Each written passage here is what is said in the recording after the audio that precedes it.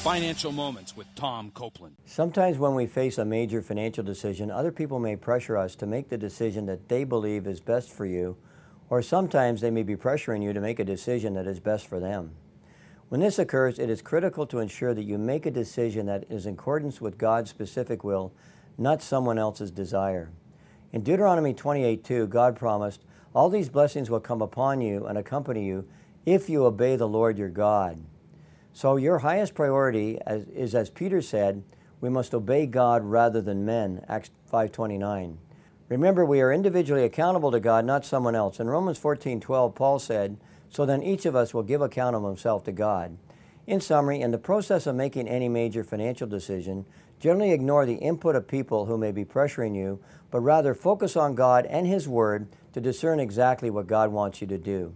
To learn more, check out CopelandFinancialMinistries.org.